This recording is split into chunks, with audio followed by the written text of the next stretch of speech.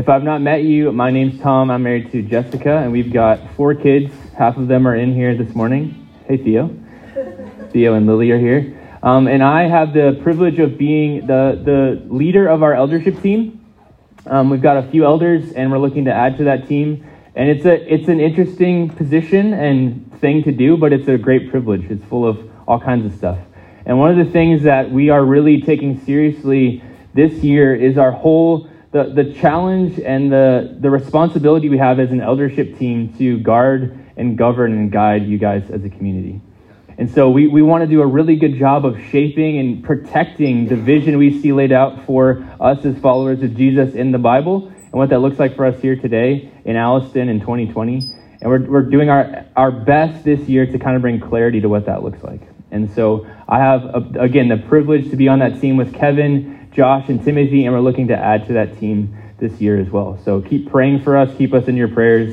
And I want to say a special hey to any visitors that we have here this morning. We're super happy that you're here with us.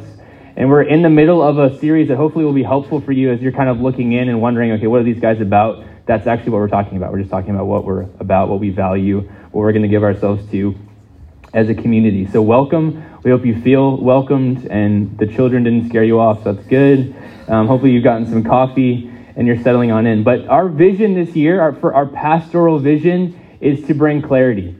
And that's what we're going after, is just defining things and redefining things, because things have gotten blurry, to be honest. You know, our church has grown, our church has gone through all kinds of changes, and we're wanting to make things really plain and simple and graspable so that we can move forward together. And we've spent the last 4 weeks kind of unpacking this graphic that we have used to kind of explain our vision. So if you haven't already heard these, they're on the website, they're on our podcast, they're on our APP, the podcast APP, and you can download that on the APP store. But does anyone remember the mission? Okay, I remember it. It's in Alliston as it is in heaven.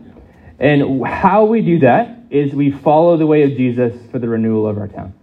So that's kind of our summary of the biblical mandate we've been given as followers of Jesus right here, right now, is we want Alliston to look like heaven, meaning we want God's rule and reign to take up residence in Alliston, to be realized and manifest in everything that we're doing. And the 2 stories that we combined are the story of Scripture, or God's rule coming to God's place, or God's kingdom come. We see that in the story of Scripture, that heaven was on earth, but heaven was ripped into heaven and earth, and it's been God's glorious mission to reunite these 2 realms once again. That's what we're joining in with as followers of Jesus. And that requires us to be transformed and changed and to give ourselves to being apprentices to Jesus, where we're taking up his way. And all of these things are coming together in this beautiful union. That's God's heart, design, and purpose for us as people. And so that's what we're wanting to do. And within this whole conversation, there's one scripture that's kind of been ringing true through the whole thing, and it's write the vision, make it plain, so that he who reads it may run with it. And that's what we want for you guys, to make it really plain and simple so that every one of us, from the oldest to the youngest, can grasp this, can grab a hold of it, and so that we can partner with God and become better apprentices and disciples to Jesus. That's what we're about. And so we're going to transition from talking about the mission and the vision into our values and what that looks like for us. What do we value as a community? What's different from the church down the street that we would value that maybe they wouldn't? And all of these things, guys, I want to make it clear, they're within the context of what we've been talking about the last few weeks. So if I'm not saying certain words, or you feel like I'm missing certain things, maybe go back and listen to the other 2 weeks, because that's kind of the basis and the foundation for what we're talking about today. You know what I mean? So we're the reality and the realm we're talking about the kingdom of God and what it looks like to live within that kingdom right here and right now. So without further ado, we're going to go through our values. So first of all, what is a value? And so this is the definition we came up with for a value.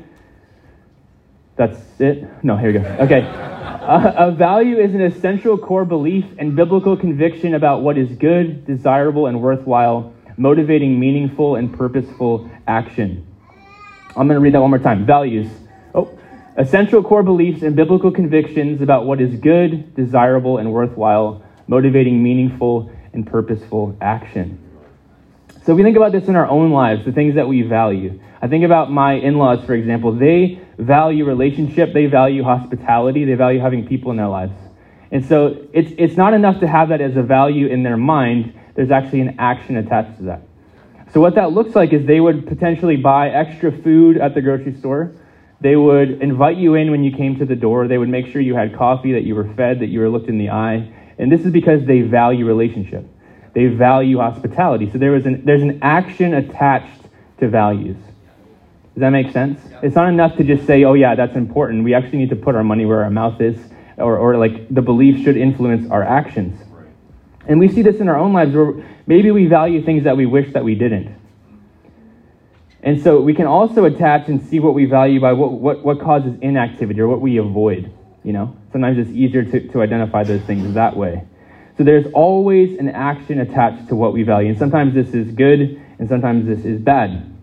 But what we're going to talk about and what we're going to think through over the next month as we unpack our values is how these things that we're saying are really important. They help us define their core convictions and core beliefs about what we think about is true in the Bible and what God has kind of unfolded in his kingdom. What does it look like to see those things as good and valuable and worthwhile? And how do these things spring us into action? We're going to think through, okay, what does it look like to get these things into our bones, into our DNA? So it starts with just simply valuing something. Can we go to the next slide? It starts with valuing something. And so if we value what we're going to talk about today, it's going to get into our DNA. And then from there, as a people, as a body of believers, as a community, it's going to shape the culture of Anchor Point. And that culture that is established by a bunch of people expressing and acting out the values that they have, it's going to build a culture, and that culture should line up with the vision that we've laid out before, which is in Allison as it is in heaven, God's kingdom coming here and now. So that is kind of the mode and method that we're going to be thinking through as we unpack our values. Our lived out values become our DNA, which forms a culture that should perpetually pull us towards the vision that we have. That should be what's happening and what we're doing. So, using our graphic that we came up with of the 4 circles, at each intersection of either whatever it's God's rule expressed by God's people and God's place by God's way, at the intersection of all of those circles, we find our values. So the first 2 that we're going to look at is God's rules expressed in God's way. So this is our first value that we're going to be unpacking, and that is the value of the gospel. Come on. The gospel. So at the intersection of God's rule and God's way, we see the gospel. And I want to be just heads up again, this is not a typical preach, guys. This is going to be kind of systematically just working through something, so just bear with me as I'm doing that. But anyways, the first value, we're gonna treasure this. We're gonna see it as good and worthwhile, and it's gonna help shape what we do in our lives, our actions and our beliefs, is the gospel. Gospel is not just a genre of music. That'd be a great value. We value gospel music. But gospel is one of the many words within Christianity or Christendom that we can kind of get lost in the mix. Like, what do you mean by gospel? I thought it was this. No, what did you mean by gospel? And if we were to ask, probably each of us in this room what the gospel was, we'd get a whole variance of answers. And moreover, all the different churches in town, we'd all be giving different answers as to what the gospel is. And one of the things that we are contending for in our pastoral vision, and as I was saying as elders, is we're contending for clarity, right? We're contending for unity in that clarity. And this is aided by developing a shared language. So a shared language with the same meaning. Okay, so it's not enough to just say we value the gospel. Okay, we value the gospel, and the gospel is this. We need to agree and have the same conviction and belief about what the gospel actually is.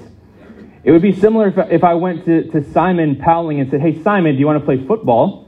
And I would show up with a brown oblong-shaped thing, and he would show up with a round ball. We're saying the same word, and we're having 2 different meanings, correct? Right. Mine is right, his is wrong. But so over the history of the church, this has been an issue. It's been a problem. And throughout church history, especially before the invention of the printing press, when the Bible was readily available to all of us, or as an app on our phones or whatever, APP on our phones, then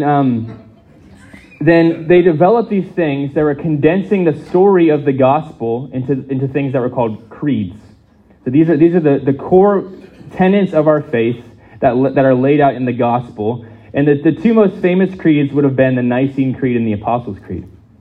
And these were just a condensing of the message of the gospel for the purpose of unity, for the purpose of the church being on the same page about what the gospel actually is.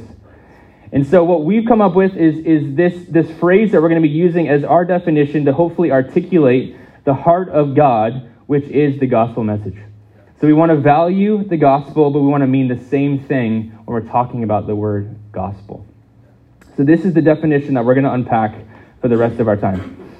The gospel is the good news that God our Father, the Creator, out of his great love for us, has come to rescue us from sin, Satan, and death, and to renew all things in and through the work of Jesus Christ on our behalf, to establish his kingdom through his people in the power of the Holy Spirit.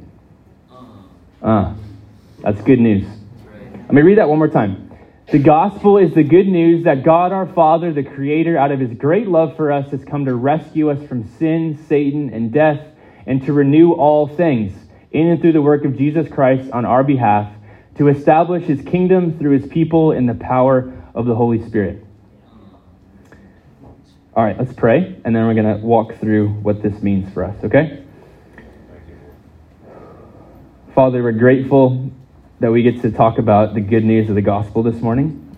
I ask for you to just help me clearly communicate your heart, Lord. I pray that we would leave here united. We'd leave here transformed. We'd leave here full of joy that this is actually good news, Lord. Holy Spirit, come reveal to us the truth of what Jesus has done and who he really is. And may we just keep following after you. We want to depend on you this morning, Holy Spirit, to come and move and lead and guide our time together. In Jesus' name, amen. Amen. Does anyone know the Greek word for gospel?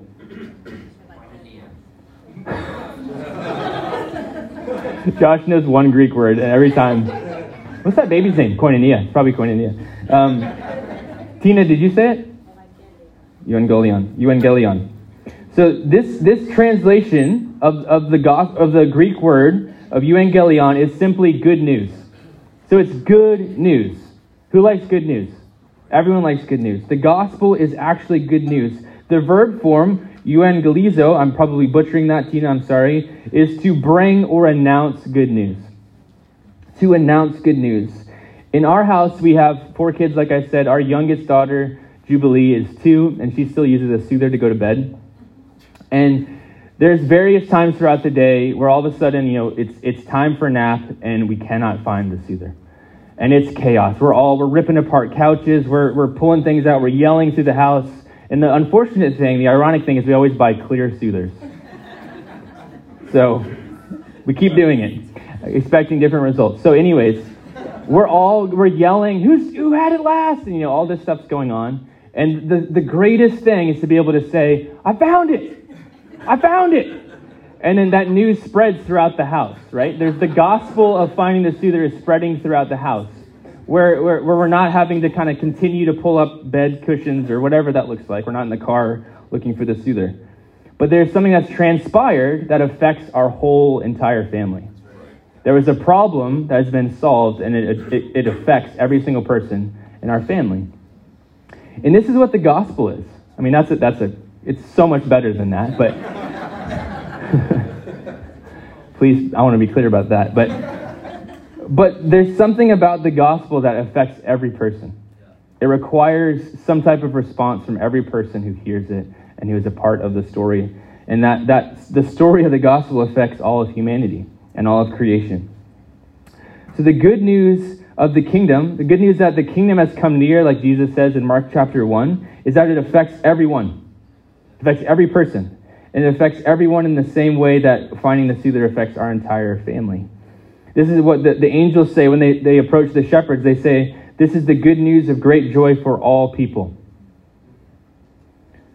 Or this is what Jesus came and proclaimed and lived out. He came and proclaimed and lived out this good news. And this is what he says in Luke chapter 4. The Spirit of the Lord is upon me, because he has anointed me to proclaim good news, to gospel, to proclaim good news to the poor. He has sent me to proclaim liberty to the captives and recovering of sight to the blind, to set at liberty those who are oppressed, to proclaim the year of the Lord's favor. And he rolled up the scroll and gave it back to the attendant and sat down. And the eyes of all in the synagogue were fixed on him. And he began to say to them, "Today the scripture has been fulfilled in your hearing." Jesus came to announce and live out good news. What he did on this earth, when he exemplified and embodied the kingdom, it was good news for all who were around him. So the first thing we need to grab a hold of and realize is that the gospel is actually good news. The second thing we see is that the gospel is God's good news.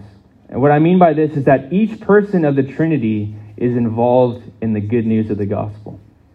You see that in the phrase that we used here, that the Father is the one who initiates the plan of salvation. He initiates this plan of salvation for us because he is fueled by his undying love for humanity. His deep, real, tangible love for each and every one of us. John 3:16 and 17 says this, "For God so loved the world that he gave his only Son, that whoever believes in him should not perish but have eternal life. For God did not send his Son into the world to condemn the world, but in order that the world might be saved through him." And this is important for us to wrap our heads around because we've talked about this over the last few years, that sometimes our perspective on God is wrong.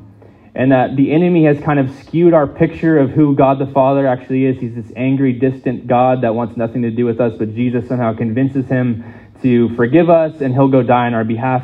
But we need to know about the gospel that all of them, the Father, the Son, and the Spirit, were in on this from the beginning. This is a unified rescue mission that they were all involved in. So this is God's good news, meaning the Father is involved. Also, the Son is involved. Jesus Christ is involved. He is the promised Savior, come to fulfill Israel's story and humanity's story. And he fulfills it on our behalf and does so perfectly. Every way in which Israel failed, Jesus performed perfectly. Every way that we fail, Jesus came and performed perfectly for us. He died in our place, only to rise again 3 days later, giving us eternal life and to inaugurate his kingdom coming on earth. Simply put, Jesus shares his life with us. So the Father is involved, the Son is involved, and the Holy Spirit is involved. The Holy Spirit empowers us, guides us, works in us, showing us Jesus all the way through. He produces the fruit of the Spirit, which enables us to partner with God in the renewal of all things. So the gospel is good news. The gospel is God's good news, and the gospel is Trinitarian. Okay? It's not just about Jesus, it's about the whole Trinity working together. Good. Moving on. The gospel is about God's rescue plan. And this is the part in the story that sometimes we want to skip over or miss. And we talk through the whole biblical narrative. And this affects, the story of Israel, but it also affects every single person in this room. We were created for a purpose, but somehow along the way we chose to rebel against God and his kingdom. We said, you know what, God, I know better than you. I'm going to define what's good and evil. I'm going to go out on my own and find life. And that never really works out, right? And the process of that, or how that happened, is the entrance of sin into our world, or this whole idea that we can live life apart from God. We'd be better off without him.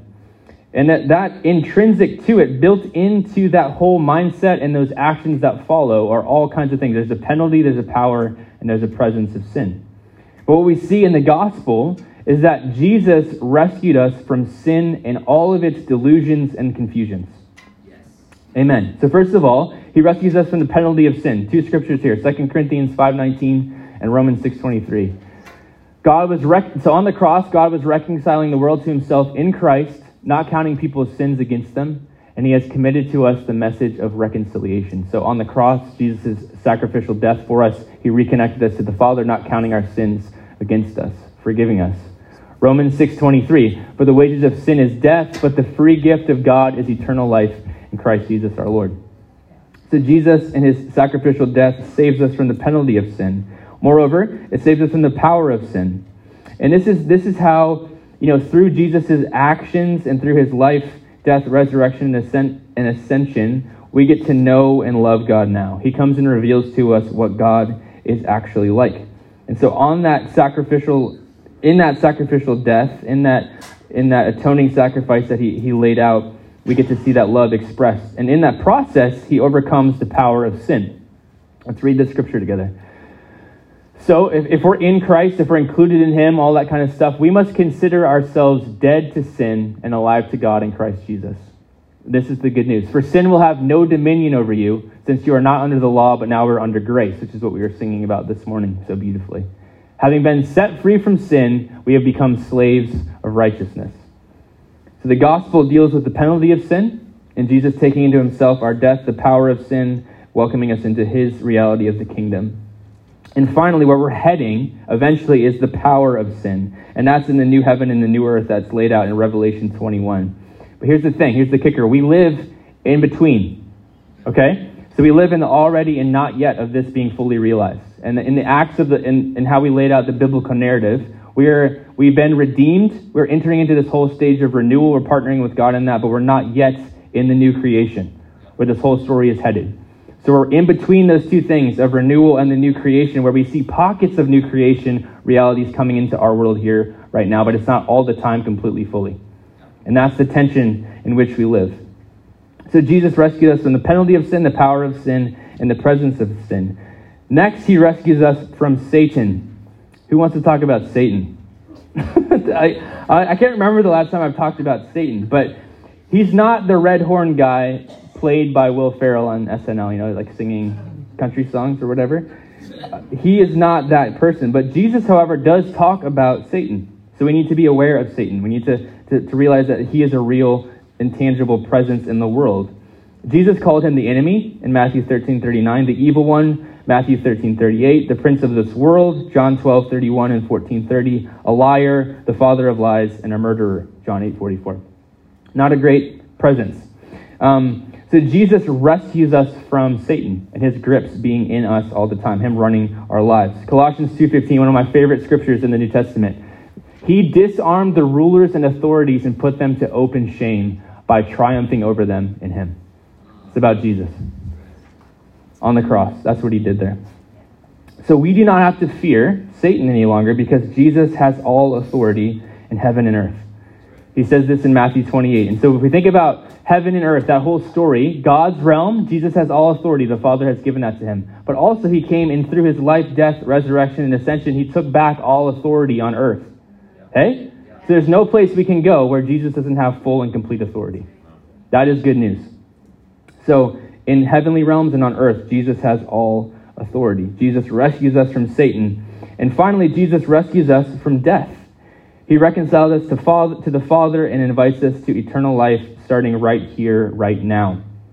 That is also good news. He dealt death its final blow, and I want us to think this through. There's more life in Jesus than there is death in death itself. He is so much greater than death. So in the gospel, the point I want us to take from this whole idea of God's rescue plan is that the gospel gives us union with Christ. The gospel gives us union with Christ. Where we're seen as he's seen. What's true of him is not true of us. This is good news. So the gospel is good news. The gospel is God's good news. And the gospel is union. So this doesn't stop here. We keep going on. There's this whole idea of the renewal of all things. The first thing God renews is he renews in individuals.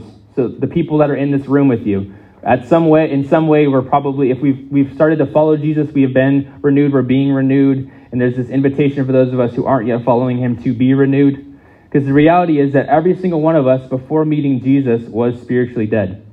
We're actually dead. But we have become alive in Christ through the work of the Holy Spirit. So let's read this together from Ephesians chapter 2. You guys doing okay? I know this is a lot of info. Ephesians chapter 2. And you were dead in the trespasses and sins in which you once walked, following the course of this world, following the prince of the power of the air, the spirit that is now at work in the sons of disobedience. Remember, this is what we were just talking about. Jesus has saved us from all of those things. Among whom we all once lived in the passions of our flesh, carrying out the desires of the body and the mind, and were by nature children of wrath, like the rest of mankind. Here's where it gets good. But God, being rich in mercy, because of the great love with which he loved us, even when we were dead in our trespasses, made us alive together with Christ. By grace you have been saved and raised up with him and seated with him in the heavenly places in Christ Jesus, so that in the coming ages he might show you the immeasurable riches of his grace and kindness toward us in Christ Jesus.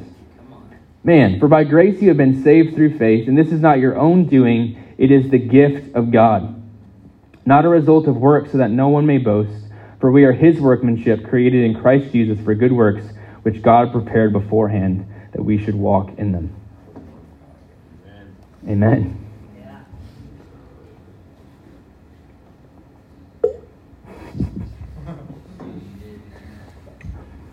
The gospel renews people. The gospel renews individuals. Those who are spiritually dead have been made alive in Christ. And that work continues to deepen in us all the time. There's an ever deepening renewal that takes place as we partner with God. But it doesn't stop there. It goes to God's desire to have a family of renewed individuals, a family of redeemed people. And what we see here is God's desire for unity. God wants us to be together in this. As we experience and know the forgiveness and grace and the whole beauty of the gospel message, it should unite us, not divide us. 1 Peter 2, 9 and 10 says this about this whole idea. But you are a chosen race, a royal priesthood, a holy nation, a people for his own possession, that you may proclaim the excellencies of him who called you out of darkness into his marvelous light. Once you were not a people, but now you are God's people. Once you had not received mercy, but now you have received mercy. That's our story. Those of us here who are following Jesus, that is our story. We're brought into his family. So there's renewal of individuals. There's also a renewal of groups of people. And this leads us into the whole other bit about God's kingdom being established on earth as it is in heaven. We've talked about this all kinds of ways, guys, over the last little bit. But what does that actually look like? Let's read from Isaiah chapter 65. This is in the Old Testament about what God's kingdom being established looks like in the earth. For behold, I create new heavens and a new earth, and the former things shall not be remembered or come into mind. But be glad and rejoice forever in that which I create. For behold, I create Jerusalem to be a joy, and her people to be a gladness. I will rejoice in Jerusalem and be glad in my people. No more shall be heard in it the sound of weeping and the cry of distress. No more shall there be in it an infant who lives but a few days, or an old man who does not fill out his days. For the young men shall die 100 years old, and the sinner 100 years old shall be accursed. They shall build houses and inhabit them. They shall plant vineyards and eat their fruit. They shall not build and another inhabit. They shall not plant and another eat. For like the days of a tree shall the days of my people be, and my chosen shall long enjoy the work of their hands. They shall not labor in vain, or bear children for calamity, for they shall be the offspring of the blessed of the Lord, and their descendants with them. Before they call, I will answer. While they are yet speaking, I will hear. The wolf and the lamb shall graze together. The lion shall eat straw like the ox, and dust shall be the serpent's food. They shall not hurt or destroy in all my holy mountain, says the Lord. So what I read in this, and what I think it's important for us to grab a hold of, is that the gospel is holistic. It's not just about, you will have incredibly good, quiet times on your own for the rest of your life. Try not to sin and make it to the end. It's this whole idea of God's kingdom coming and transforming all of creation. Like at the end, it talks about the wolf and the ox and all that kind of stuff. There's this where there's animosity and brokenness and hurt and competition, all those things are laid bare in the gospel. That where we're heading as God's kingdom is established, that's not how things work there anymore. The brokenness caused by sin is undone and healed as the kingdom comes. So the gospel is holistic. It's not just about you and me and salvation alone. That's part of it, but it's a much bigger story than I think sometimes we've settled for. So the gospel is holistic, the gospel is union, the gospel is Trinitarian, and the gospel is good news. And finally, the gospel is empowered. The gospel is expressed, the kingdom is established through God's Holy Spirit empowered people partnering with him. Okay, we need the Holy Spirit for any of this to work. I want to be really clear about that. That for all the things we're talking about, they could be great ideas, but if we don't have God's presence filling us and empowering us and leading us, it is all for nothing. It is a waste of time. At our best, it would be, our religious zeal or legalism, or works-based righteousness that we're going for to try to get God's attention or something like that. That's not what we're about. And at the other end of the spectrum, we could become so, there is this whole idea that we want to partner with God and do what he's doing. We need to be engaged with the people around us and not just off in our prayer closet, never actually coming down to talk to any human being because we're just so, in the spirit realm or something like that. Dualism is that way of thinking. We need the Holy Spirit for any and all of this to have any chance of working. And the good news of the gospel is that Jesus, right, what's true of Jesus is now true of us. Jesus is the anointed one. He's anointed in the Holy Spirit, meaning he's drenched in the presence of the Holy Spirit. And so as we are brought into union with Christ, he's inviting us to share that same empowerment that he found in the Holy Spirit. The gospel is empowered. We need to be dependent on the Holy Spirit for any of this to work. Cool? Yeah, man. Cool. So the gospel is empowered, the gospel is holistic, the gospel is union, the gospel is Trinitarian, and the gospel is really, really good news. So what do we do with that? How do we value this? How does this begin to shape our actions and our beliefs and not just stay in our head? Hey guys. I always get so distracted, sorry. The first thing we do is we receive this story, and in doing so, we reject all other stories to make sense of reality. Okay? So let me unpack what I mean by that. We receive the story of the gospel that we just laid out right here, and we reject all other stories. What are some other stories that we need to reject? This is from a book by Steve Wilkins and Mark Sanford, just kind of really briefly explaining some other stories. So we would reject the story of individualism, the story that I am the center of the universe. We would reject the story of consumerism, the story that I am what I own. We would reject the story of moral relativism, the story that we can't know what is universally good. We would reject scientific naturalism, the story that all that matters is matter. We would reject the New Age story, the story that we are all gods. We would reject postmodern tribalism, the story that all that matters is what my small group thinks, not community group, your small group. We reject salvation by therapy, the story that I can come to my full human potential through inner exploration. So in valuing the gospel, we receive this story as reality, and we reject all of these other stories. And this is where we need to be honest with ourselves, where there's probably bits and pieces of all of those stories that we have. I love Josh's phrase a couple of weeks ago, that we've smuggled into our story. We bring individualism in, we bring consumerism in, we could bring, whatever into secularism into our story, but we need to receive this story over and over. We need to be storied people that are informed and entrenched in the gospel, in the story of Scripture, the story of God. We need to get super familiar with that story. So that's how we value it. We receive it as reality, and we begin to reject and realize the other stories in which we're living. The second thing we do is we relinquish our personal throne to King Jesus. We relinquish our personal throne to King Jesus. Jesus is the rightful king in all of our lives. And remember, we got into this whole mess as we began to rebel against God and his ways. That we think, okay, I'm gonna tell you how the world actually works. And that never really goes well. In that process of relinquishing our personal throne to King Jesus, this is a holistic thing. This could be in all kinds of ways. It's how you think about sex, how you think about money, how you think about your neighbors, and on the list could go. But as we do that, there's this invitation always to repent, to rethink, to turn around and think, okay, I'm going this way, God. I think it should be good as this thing and bad as this thing, but what do you say? I need to step off my throne and let you sit down as king. You show me which way it is. So we repent, we turn from our ways, and we believe that God actually is good. That he actually is for us, that he actually knows what's up. So we relinquish our personal throne to King Jesus as we receive this story and reject all others. And in that process, what happens is that we rejoin God in our original design and purpose to partner with him in the renewal of all things. Okay? There's a purpose to it. It's not just I repented, I feel better. It's to get back to it, man.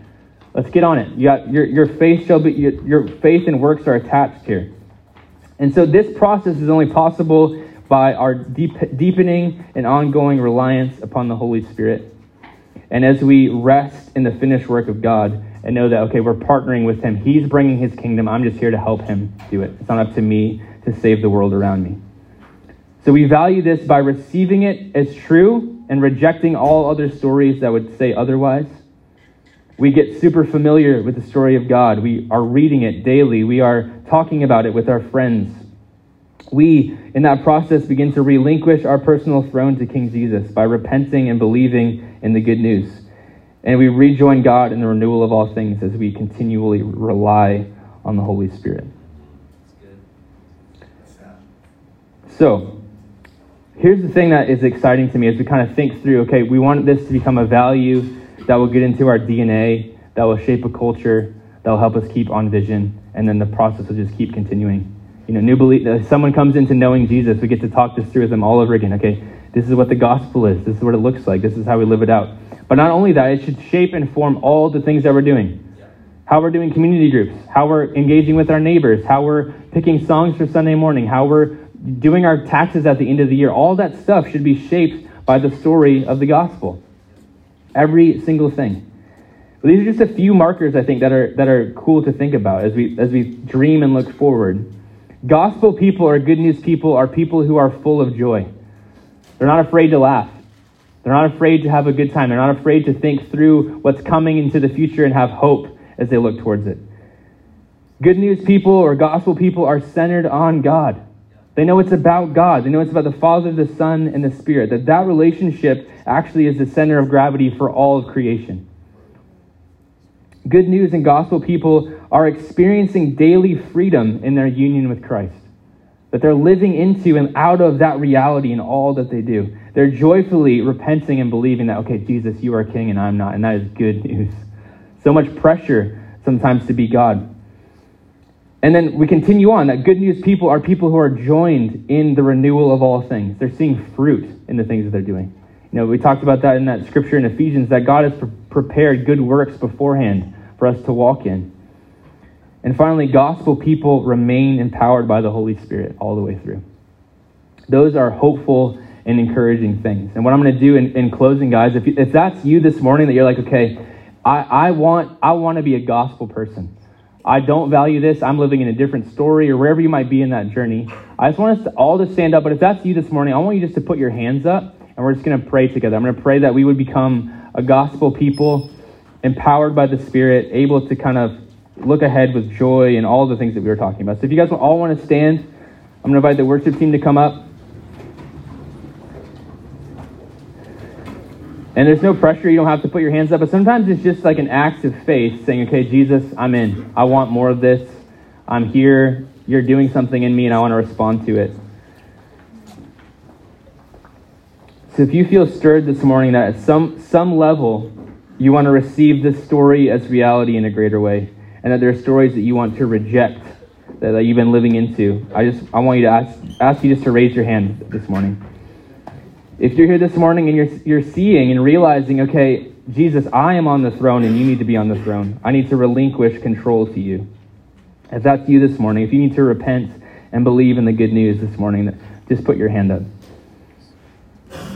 And finally, if you're here this morning and you're feeling kind of untethered and you don't really know your purpose, what do I do with my time and energy? And you want to rejoin God in the renewal of all things, just put your hand up. If you want to learn how to rely on the Holy Spirit in a greater measure. So we're just going to pray and trust that God sees us and knows us, that through the mysterious goodness of the gospel, He is right here, right now with us. And so bow your heads and let's just pray together.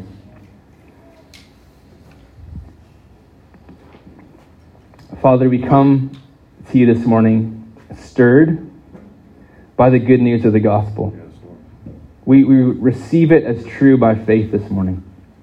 And for those of us, Lord, who've been living under a different story, in a different reality, and for those of us who are stuck there, God, we just pray for freedom right now in Jesus' name. We pray that this story of the gospel would all of a sudden make sense of reality to us once and for all.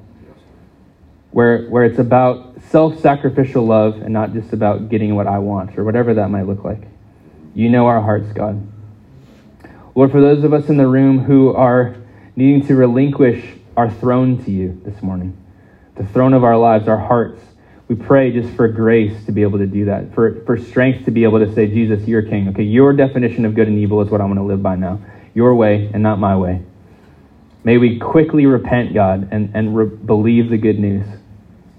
That you are for us, that you have a plan for us, God, that you have destroyed the works of the enemy and you are coming back again one day. And Lord, for those of us who feel kind of untethered and unsure of what life looks like in your kingdom, God, I pray that you would rejoin them into your purpose to renew all things this morning. And that requires, Lord, us being dependent on your Holy Spirit. So Holy Spirit, come right now, fill us up afresh, lead us, guide us, Lord. Shape us into gospel people of the good news. And we can only do this, Lord, in depending on you and partnering with you. And so we want to do that in a greater measure. We love you, God. We're grateful for all that you're doing in and through us. And we pray just for more, God. May your kingdom come and may your will be done in Alliston as it is in heaven. In Jesus' name, amen.